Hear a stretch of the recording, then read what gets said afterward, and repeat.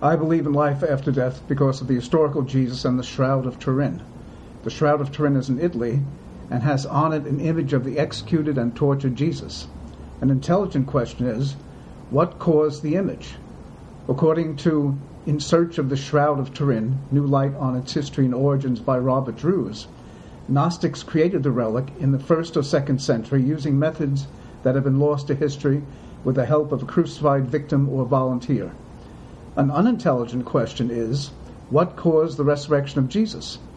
This is not a good question because the resurrection is an historical event that cannot be explained in terms of any other historical event.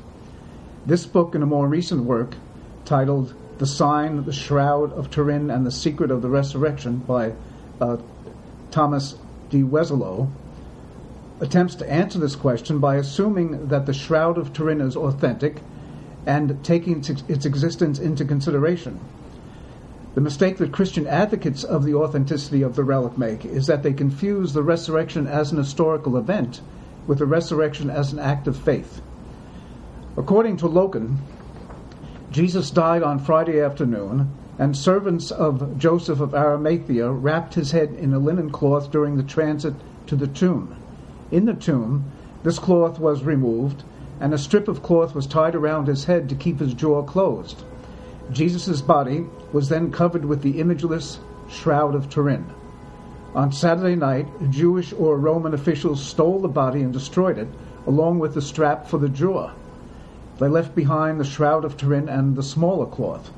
The smaller cloth is now located in Spain, according to the sacred blood sacred image, the Sudarium Ovidio, New Evidence for the Authenticity of the Shroud of Turin, by Janice Bennett.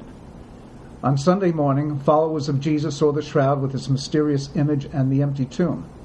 They interpreted what they saw to mean that Jesus was alive in a new life with God.